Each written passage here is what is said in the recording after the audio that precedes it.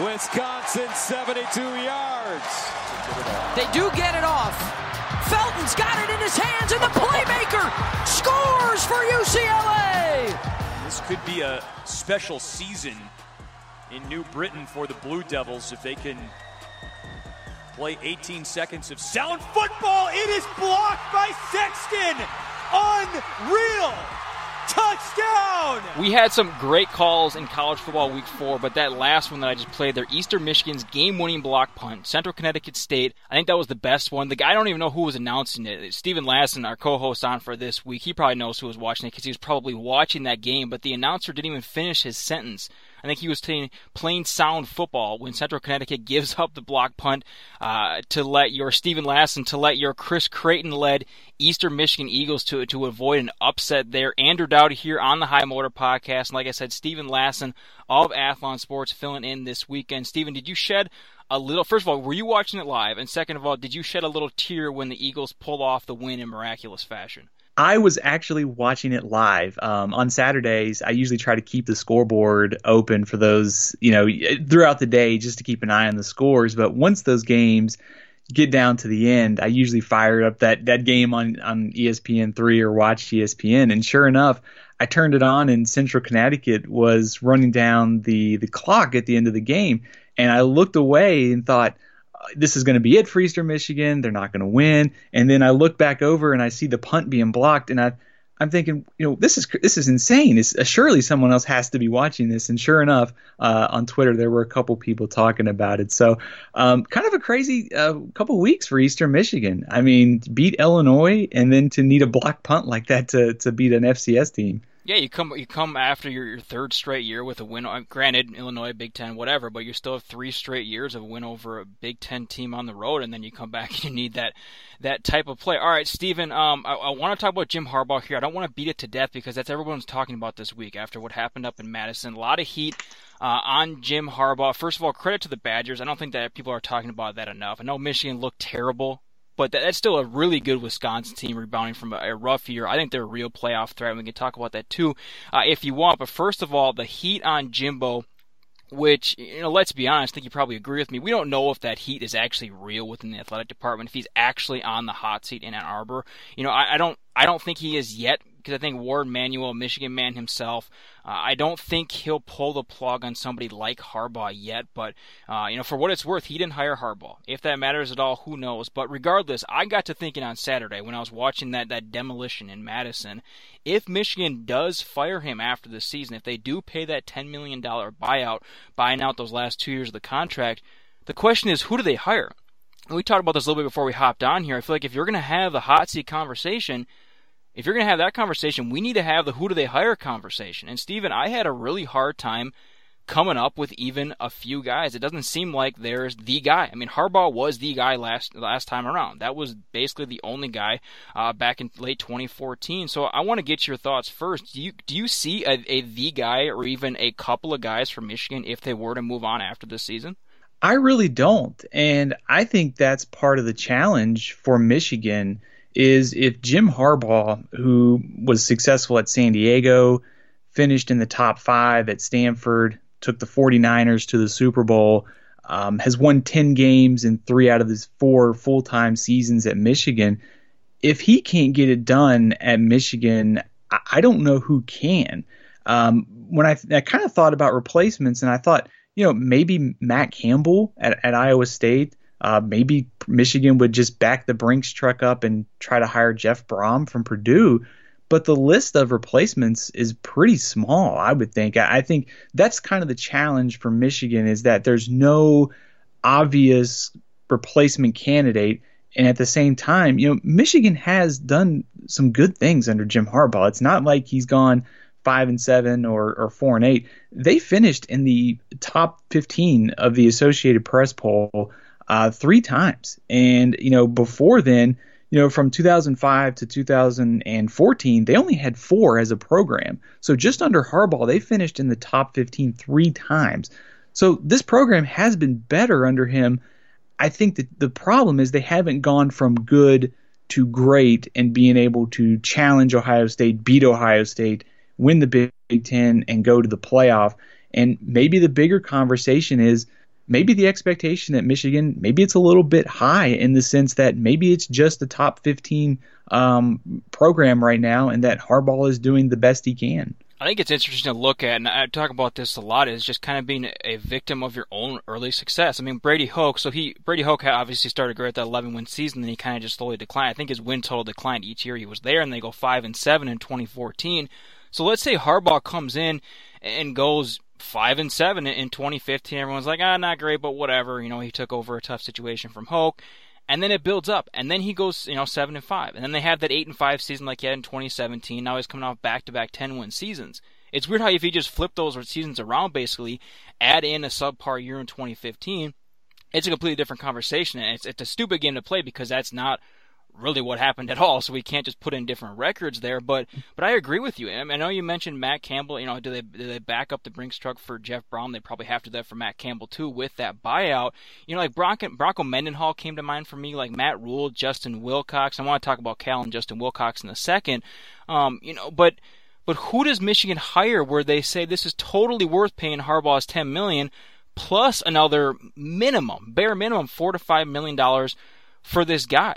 I mean, let's say if Justin Wilcox is that guy, and I think he's one of the rare, affordable type of names that has the Power 5 coordinator experience, has the Power 5 head coaching experience, if they give Harbaugh $10 million to go away and then give Wilcox, let's say, $4 million per year, I mean, do they really tuck themselves in and sleep tight because they know he's the right guy? Do they feel that much better if they wake up in 2020 and Jeff Brohm is leading that program? Does that make them feel that much better than what's going on right now? And they're paying a ton of money to do so. I think if I'm a Michigan fan, I don't know that I would. I mean, I think, we mentioned the success. I mean, 3 10-win seasons in Harbaugh's 4 years. And I think of the last 5, Harbaugh is one of the top 6 to 7, winningest coaches just in terms of that time period. I think Harbaugh, in terms of where he ranks in coaches, I mean, certainly in the top 25 somewhere. Matt Campbell, Jeff Brohm, they would all be right in that same space. But I don't know that Michigan goes from where they are at the end of the season in the top 15 to being any better under those coaches. I think the challenge for Harbaugh going forward is this team needs some sort of identity. Watching that game yesterday, I don't know. I mean, Michigan, I think from an offensive standpoint, has the weapons at receiver. The running back situation right now, a little iffy because of the injuries. But you just saw that once they could not get that first down to get the offense going. And, are they going to be a full-time spread team? Last year they were second in the Big Ten in scoring offense, and that was kind of Harbaugh's style of play. And now they go away from it, and it looks like they've regressed on offense. So I think if you're a Michigan fan, you have to just give Jim Harbaugh the time to figure it out.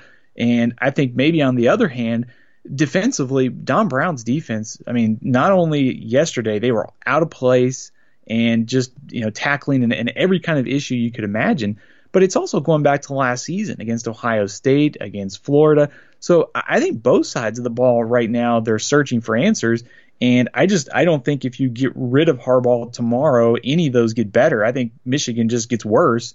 And I think the question is there's no obvious replacement that makes Michigan go from being a top 10 to 15 team to being in the top 5. And I think a lot of that's just Ohio State is just also really good too. Do you think it's fair to say, I keep going, and I think this is a good example for a lot of different programs. I keep going back to Texas A&M. I think that Texas A&M obviously should have been better over the last 10, 12 years or whatever, as those resources have built up, but they've invested so much money in that program.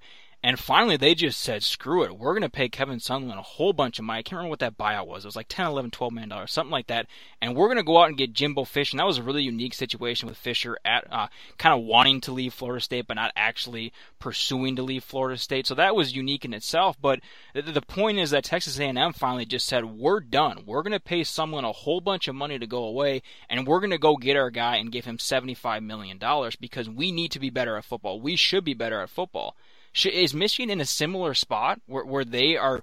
You don't have the first-hand insight to say yes or not, but do you think that Michigan has reached the point? And you said that maybe Michigan expectations should be lower, but do you feel like they've reached the point where they just say, we need to be better at football. We need to pay Harbaugh. If he's not our guy, we need to pay him whatever we need to pay him. In this case, it'd be $10 million after this season, $5 million after 2020, and that's obviously the last year of his contract, 2021, so the buyout is gone after the 7-year contract. Is Michigan at a point where they just say, we're done. We need to go out and pay Matt Campbell $70 million, pay Jim Harbaugh his $10 million, because we need to be a consistent Big Ten title contender, and we need to aim for the playoff every couple of years? I think if you would poll some of the fan base, I think they're certainly fed up at this point. I mean, seeing the reaction, on Saturday from whether it was the message boards or on Twitter, there's certainly a level of frustration with Harbaugh, and then a frustration that the program has not gone from, good to great and being able to beat Ohio State. So I think it's tough for me to see Michigan doing that. If Harbaugh goes 5-7 this year and they get off to a slow start next year, I think maybe that becomes a more realistic possibility. Maybe the other kind of scenario in this is maybe Harbaugh just gets frustrated and just goes back to the NFL. I mean, I'm sure there'll be some openings this season, but is it just a case to where maybe both parties are just better off, Harbaugh in the NFL, Michigan with some new coach and seeing what happens? I mean, that strikes me as maybe some kind of scenario that we could see play out. Absolutely, and I think it could be a situation. I don't want to speculate on that, but is it a situation like Gary Anderson at Oregon State where he just didn't take the buyout? I mean, Jim Harbaugh, would he really? I don't know if he would or not. Would he take $10 million from an alma mater and kind of put them in a tough financial position? I would imagine that Michigan has the money to make it happen. But would Jim Harbaugh get to a point where he said, you know what, I didn't get the job done. I'm going to go to the NFL. I don't need my $10 million. Whatever. I don't know. I had mentioned Justin Wilcox. I think that could be an interesting guy to look at Michigan, other bigger jobs. I thought the last couple of years when something big comes open, he's the rare guy, like I mentioned before, where he's semi-affordable. He's only making $2.5 million this season. I think the contract calls for $3 million. Next season, that's a nice raise, but he's still nowhere near the highest paid Power 5 coaches. He has that rare blend of affordability, Power 5 assistant experience, and now he's got some pretty nice experience at Cal, and in Cal, in that Pac-12, now 4-0 on the season. I want to ask you, just wins and losses wise, not necessarily even what you think of Cal, but just wins and losses wise, and what opportunities lie ahead for Cal. Is Cal the Pac-12's only remaining playoff hope? Whether you believe that they're a real threat or not, is Cal just kind of carrying the tiny glass of water for Pac-12 right now? I think they have to be, just because they're undefeated and they've already beat a pretty good Washington team. If you ask me who I think is the best team in the Pac-12 this year, I would probably still say Washington. And if Cal already has a win over Washington, games still remaining against Oregon, Utah, Washington State, a suddenly much more interesting USC team, that resume can at least get them in the conversation. But I think a bigger challenge, though, for Cal is, even if they go 11-1 or 12-0, you start looking at the landscape this season, and it seems like there are 6 teams who have kind of separated themselves. And would a one-loss LSU team to Alabama be ranked behind a Cal team that could be undefeated and may only have a win over a ranked Washington and a Utah team? I think I'd probably would go with LSU being ranked ahead of them, but at this point, since Cal's the only undefeated Pac-12 team, I think they have to be considered a playoff contender. I wouldn't put them in the very serious category because I don't think they're going to go undefeated, but right now they are the only undefeated team in the Pac-12, so I think that kind of makes them a contender at this point. You mentioned that schedule a little bit. They get Arizona State at home, but then they're going, and not to dismiss what the Sun Devils could possibly do in Berkeley, but they get Arizona State at home, at Oregon, at Utah, Washington State at home. We know they blew the UCLA 32-point lead on Saturday night, but that's still a dangerous game. USC at home, you mentioned, at Stanford, at UCLA, and there's kind of a narrative, whether you buy into it or not.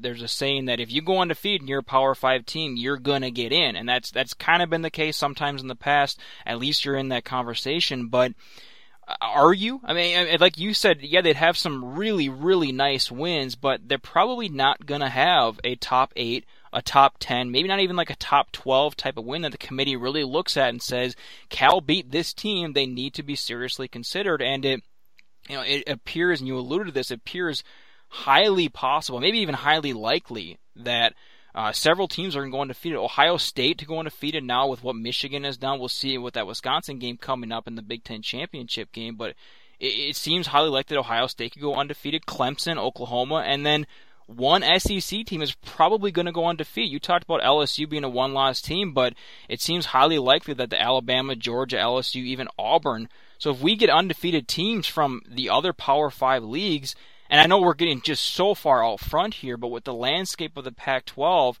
I just can't help myself because Cal, like you said, is really the only threat by default, barring complete chaos. But anyways, if Oklahoma, Ohio State, Clemson, and SEC team go undefeated, an undefeated Cal is left out, even though they have some really nice wins, right?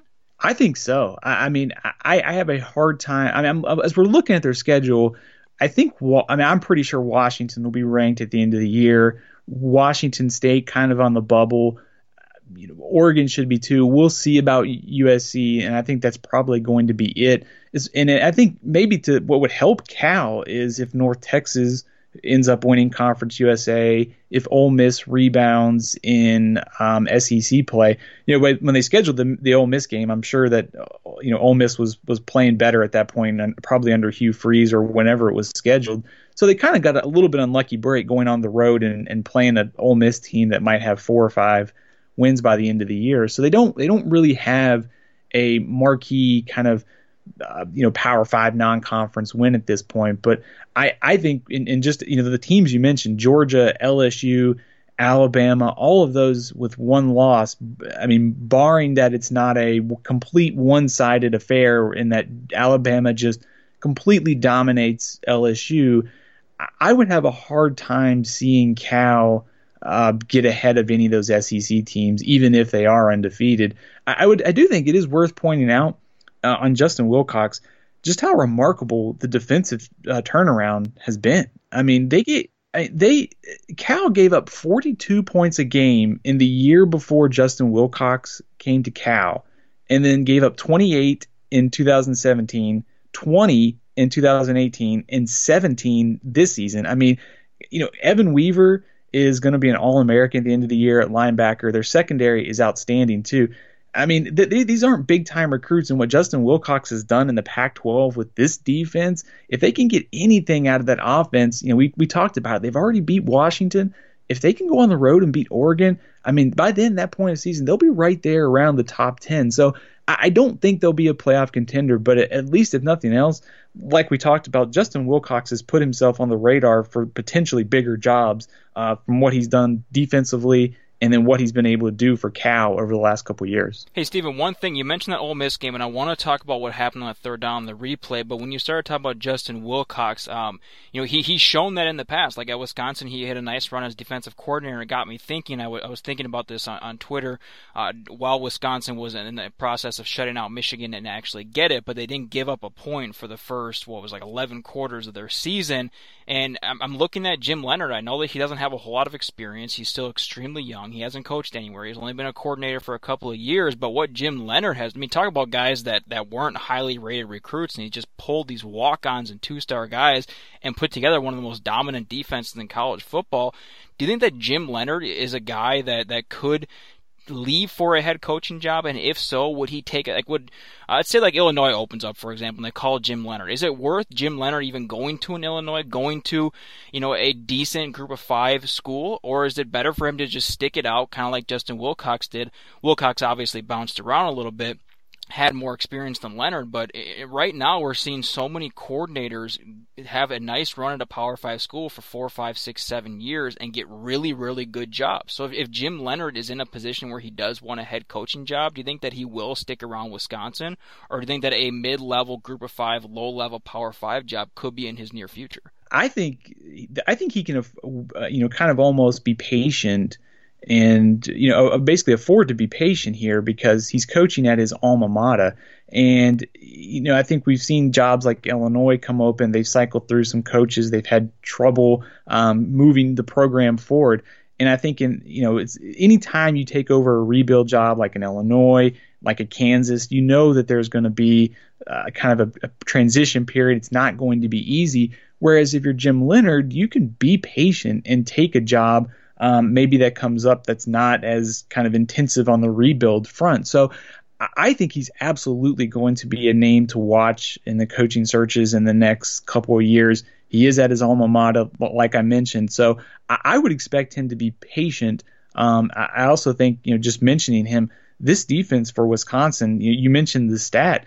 They were banged up last year, and that was part of Wisconsin's problems. But they've had injuries on that side of the ball this year too, and they've been outstanding. So I think we're seeing that Jim Leonard is quickly becoming maybe one of the more under-the-radar defensive coordinators in college football. Seems to be in a pretty comfortable position. Like you said, it might just be better to wait it out. And even if he does or doesn't want a head coaching job, it seems like he knows what he's doing at Wisconsin, has some sort of a system there that if he doesn't want that risk of, like you said, going to a Kansas where that's kind of your shot. I mean, not that you wouldn't get another shot. We've seen coaches take on rebuilds and fail and then get another shot later. But if you take on an Illinois, take on a Kansas, take on a lower-level Power 5 rebuilding job, and it's going to take you 3 to 5 years and it doesn't work, then you're just back to being a coordinator and you have to wait another 3 or 4 years to kind of restart the cycle. So it almost pushes you back 10 years. And right now, Leonard doesn't have that experience, but one of his assets, one of his attributes, that he is younger. And if a program feels like he's the right fit and they feel like they can hang on to him if they start winning, he could be there for 10, 15 years. Whatever. Okay, I mentioned Ole Miss. They were pissed about that third down, rightfully so. That the Pac-12 refs didn't review. Was it a touchdown or not? Pac-12 refs took it out. Ole Miss ran the sneak. Didn't work. And I've always wondered this. It made me wonder it even more. Why don't we have like an NCAA-appointed official at each game in the booth? Why is there not even like a command center like the MLB has to get these things right? I mean, the money is there, Stephen. The money is there in college football. The technology is there to make this happen. The NCAA is so obsessed with ticky-tack things, everything being fair all the time, and this just isn't fair. I know that the Cal Ole Miss situation was unique because it was such a bang-bang play. Ole Miss had to get up to the line to run another play, so there wasn't a whole lot of time for the officials to actually probably even look at the play. But a play that was that close, why are the officials not getting buzzed, or why are the officials themselves don't have the power to stop the game? I feel like they're just missing opportunities that are there to. I don't know if Ole Miss would have won that game, but why have we not streamlined replay when we have 130 different teams playing in 10 different conferences with independents? This is not. Am I just crazy here? This is not that hard to figure out. No, not at all. I mean, I think you're absolutely right. I mean, the first thing that comes to my mind is, should we be shocked that the Pac-12 referees and controversy and kind of late game blunders kind of follow the conference? I'm sure Larry Scott was on the blower telling him not to review the play. yeah, really. I am frustrated by this too, because I know that therethere's always the frustration of replay takes too long, the games are too long. There's a human element to all this, but I think in the just big picture sense, it's important to just get it right. And I don't care if the game takes 5 minutes longer. If it means that they checked it on replay and it was either, the correct call or the incorrect call, we just get it right, because it didn't matter on Saturday, because once I saw the replays later on, it looked like the correct call was made on the field. But it was so close. It was worth reviewing. And I think in that case, why is there not some sort of referee discretion to just automatically say the play was close, and especially in the last seconds where you don't have 15, 20 seconds to wait for the replay official to review it. It almost just needs to go to automatic review. Right. Why is the side judge not just running in? I know that referees hate and conferences hate admitting their faults, even though we've kind of gotten better at that with conferences admitting when they messed up something. But why doesn't the side judge just run in and say, you know what, guys, I think he's short, but we need to look at this? Why is that so hard? Is there just too much ambiguity there then? Do we get into too much of a can of worms situation? It's a great question. I think it's probably kind of the human element to this, in that they don't want kind of over officiating. There's going to be mistakes and calls in real time and trying to keep that preserved. But I think it just, in this case, it's in the big picture sense, just being able to have someone, like you said, being able to streamline the officiating process, being able to make those calls kind of on the fly in the final seconds. It's one thing during the flow of a game if there's a completion on second down and you have time to review it, but in the final seconds of a game, you don't have time to wait on the official. Just review it. It would have taken 2 minutes for them to review it, and I think everyone would have been a little bit more satisfied with the ending. Instead, once again, we're left with the officiating controversy involving the Pac-12 and Ole Miss, who thinks that the play should have been reviewed. So I'm with you. I think this whole process, and I don't know if I have all the answers to it, but there needs to be some kind of tweaks or streamlines, especially with the money and technology that goes into these games and can be used for replay to just get it right. All right, Steven, so we talked about Jim Harbaugh. I don't think that hot seat talk on that is overreaction after what happened in Madison. That was a complete joke. That was just pathetic. So we usually play You're Wrong in the podcast, but this week I want you to tell me if these are overreactions as we enter week 5, okay? So one, and I'm not sure if I necessarily even believe these overreactions, but I think that they're fair, and I'm curious your take on it. Number one, Ohio State will score 60 on Nebraska in Lincoln this weekend. Is that an overreaction to what we've seen the last couple of weeks? I think it might be a little bit of an overreaction. I would point to the fumbles lost category for Nebraska, the fact that they've lost 11 turnovers this year. If that continues, Ohio State will score that many points. But Nebraska defensively, I think, has played better this season. Now, certainly the second half against Colorado, they gave up some yards and points to Illinois on Saturday. But I think this group is better than they were last season. I think they're going to have their hands full on Saturday. But I would be surprised if Ohio State hits that total this week. Number two, Texas A&M, they lose to Auburn this weekend. They had lost to Clemson 2 weeks ago. So I'm going to say Texas A&M is multiple years away from real SEC playoff contention. I'm kind of 50-50 on this one, only because looking ahead to next year when Alabama's probably going to lose Tua and those receivers, and LSU is going to lose Joe Burrow. Now, certainly Alabama's going to reload, and so will LSU as well. But the door might be open a little bit next season, especially with Kellen Mond coming back. Texas A&M has a lot of juniors and sophomores in the starting lineup. So I think next year could be a little bit more, fruitful for Texas A&M in the SEC West title race. But I also think they're still fighting Alabama, LSU, and Auburn. So I'm kind of 50-50 on it, just because the door may be open a little bit more next year. But at the same time, I don't think I'd pick Texas A&M to win the SEC West next year. I was even 50-50 on kind of writing that, because I actually don't dislike A&M this year. I know I had them at number 8 in my rankings entering last week. I still have them in the top 15 this week after the Auburn loss, but I just feel like they're that one big step behind. I think they're closer than they were to that contention under Sumlin, in my opinion, but it feels like they need that one huge step, and I think it'll take a year. Let's stay in Texas. Texas's defense, I think that they're a massive problem after that Oklahoma State game. Yes, I know Oklahoma State's offense can move the ball, but I'm going to say that Texas's defense is a massive problem, and it's going to lead to another loss against a team that is not named Oklahoma. I agree with that. Coming into this season, Texas had 2 returning starters on defense, a lot of new faces at every level. And they've been banged up, especially in the secondary. And of course, that's the worst place you want to be having injuries in the Big 12 is at cornerback and safety.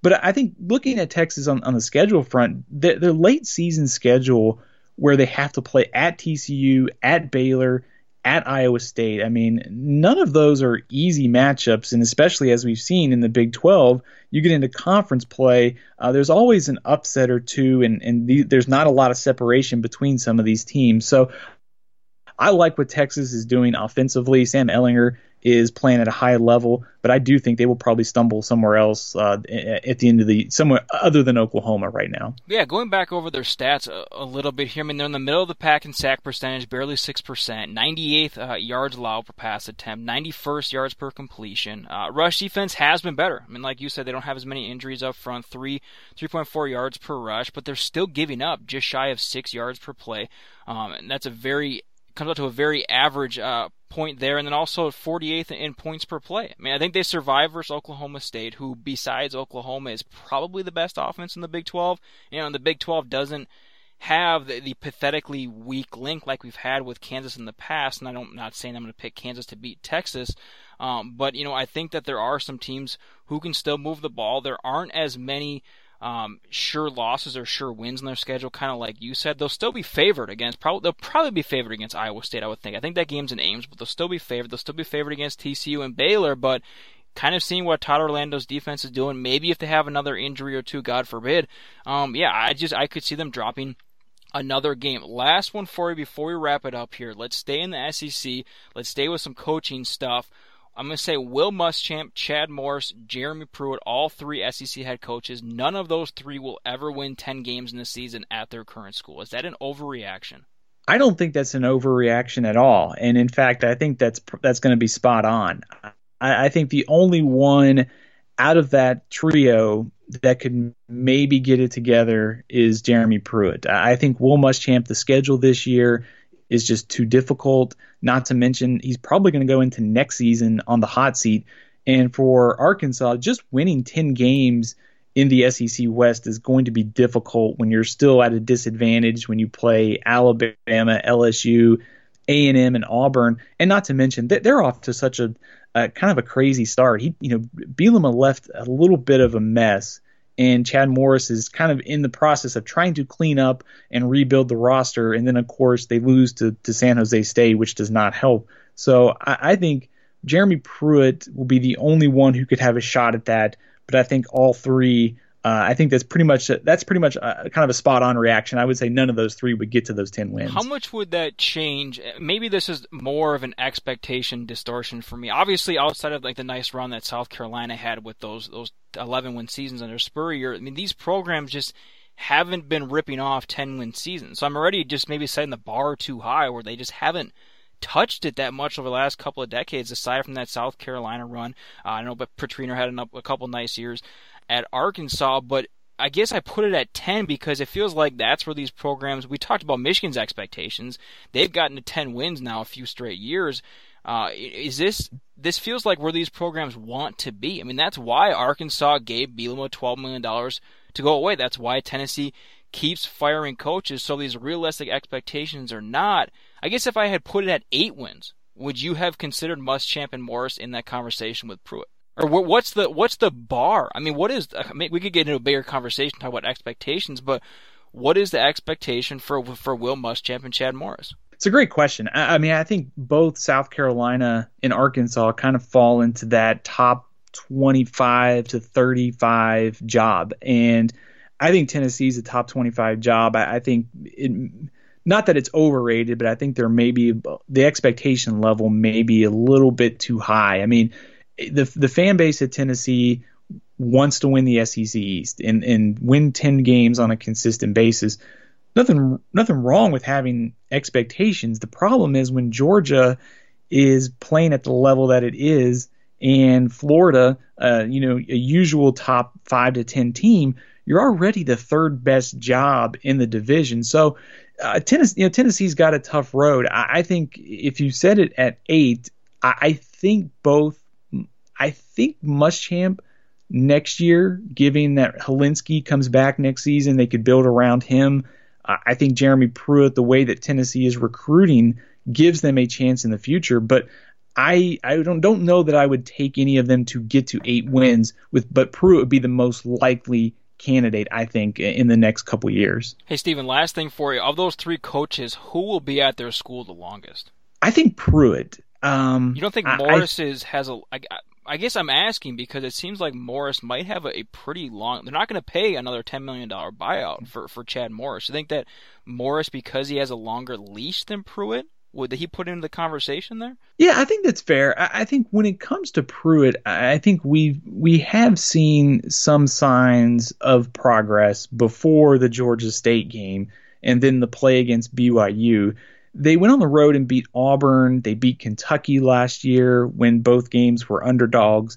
And Tennessee has recruited well. And I think their problem has been talent development, especially along the offensive and defensive lines. And I think Pruitt is pretty good at being a hands-on, kind of a good teacher from X's and O's standpoint. So I think Tennessee can get better. I do think this year it's going to be tough just to get to a bowl game. So I think long term, I think Pruitt might be the one with the most value. As far as Morris goes, we look at what he took over from Brett Bielema. It was definitely a year zero type of situation last season. And things seemed to be going in the right direction before they lost to San Jose State. I mean, San Jose State was probably one of the bottom 15 teams in college football, and just the fact that they lose the game in the fashion that they did, the expectation, I mean, Arkansas is a pretty passionate fan base and they want to win too. I think just getting to 2 wins in the SEC West in the next year or two is going to be very difficult. I think they play Notre Dame next year in non-conference play too. So I think it's going to be very difficult for Chad Morris to get to 8 wins anytime soon.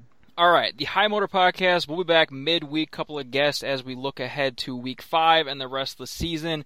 Not many huge games looking ahead to Week 5. We do have Virginia, Notre Dame, USC, Washington could be interesting, especially after what USC did in Salt Lake City last week.